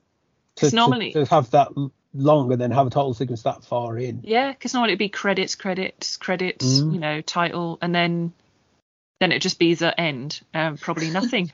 Again, another tangent. If you want to watch a movie that's got a really delayed title card, just check out the movie Fresh. It's really good.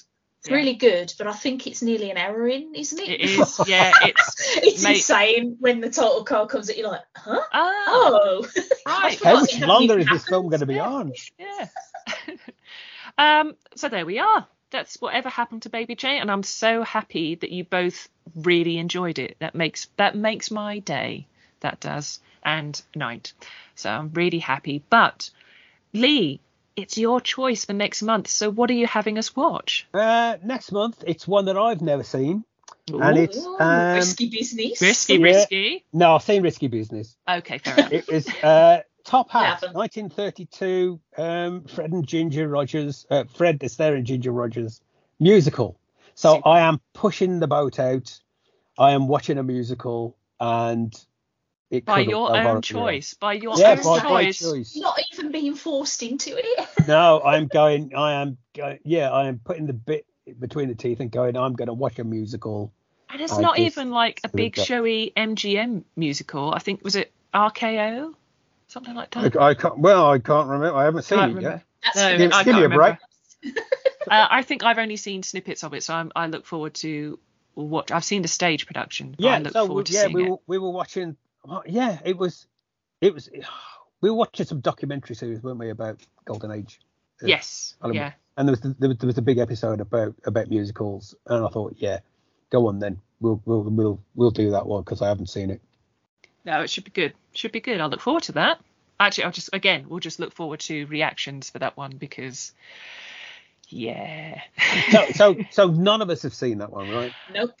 I think I've seen the stage musical of it, so okay. I technically know it, but I don't think I've seen the film all the way through. Yeah, so we're not risking stepping on anybody's toes. No. That's always nice to just go in and yeah. Okay. We can rip it to pieces and stick it back together in a different order if you want, and I don't think we'll mind too much. It'll be okay. So there we are. Top Hat for our next episode. So that's what we all need to watch. And you guys listening, if you want to join in and listen along, then make sure you watch Top Hat and get in contact with us on the socials. Let us know what you think of Whatever Happened to Baby Jane if you have seen it, and if you haven't and we've spoiled it for you, well, tell us that too. Yes.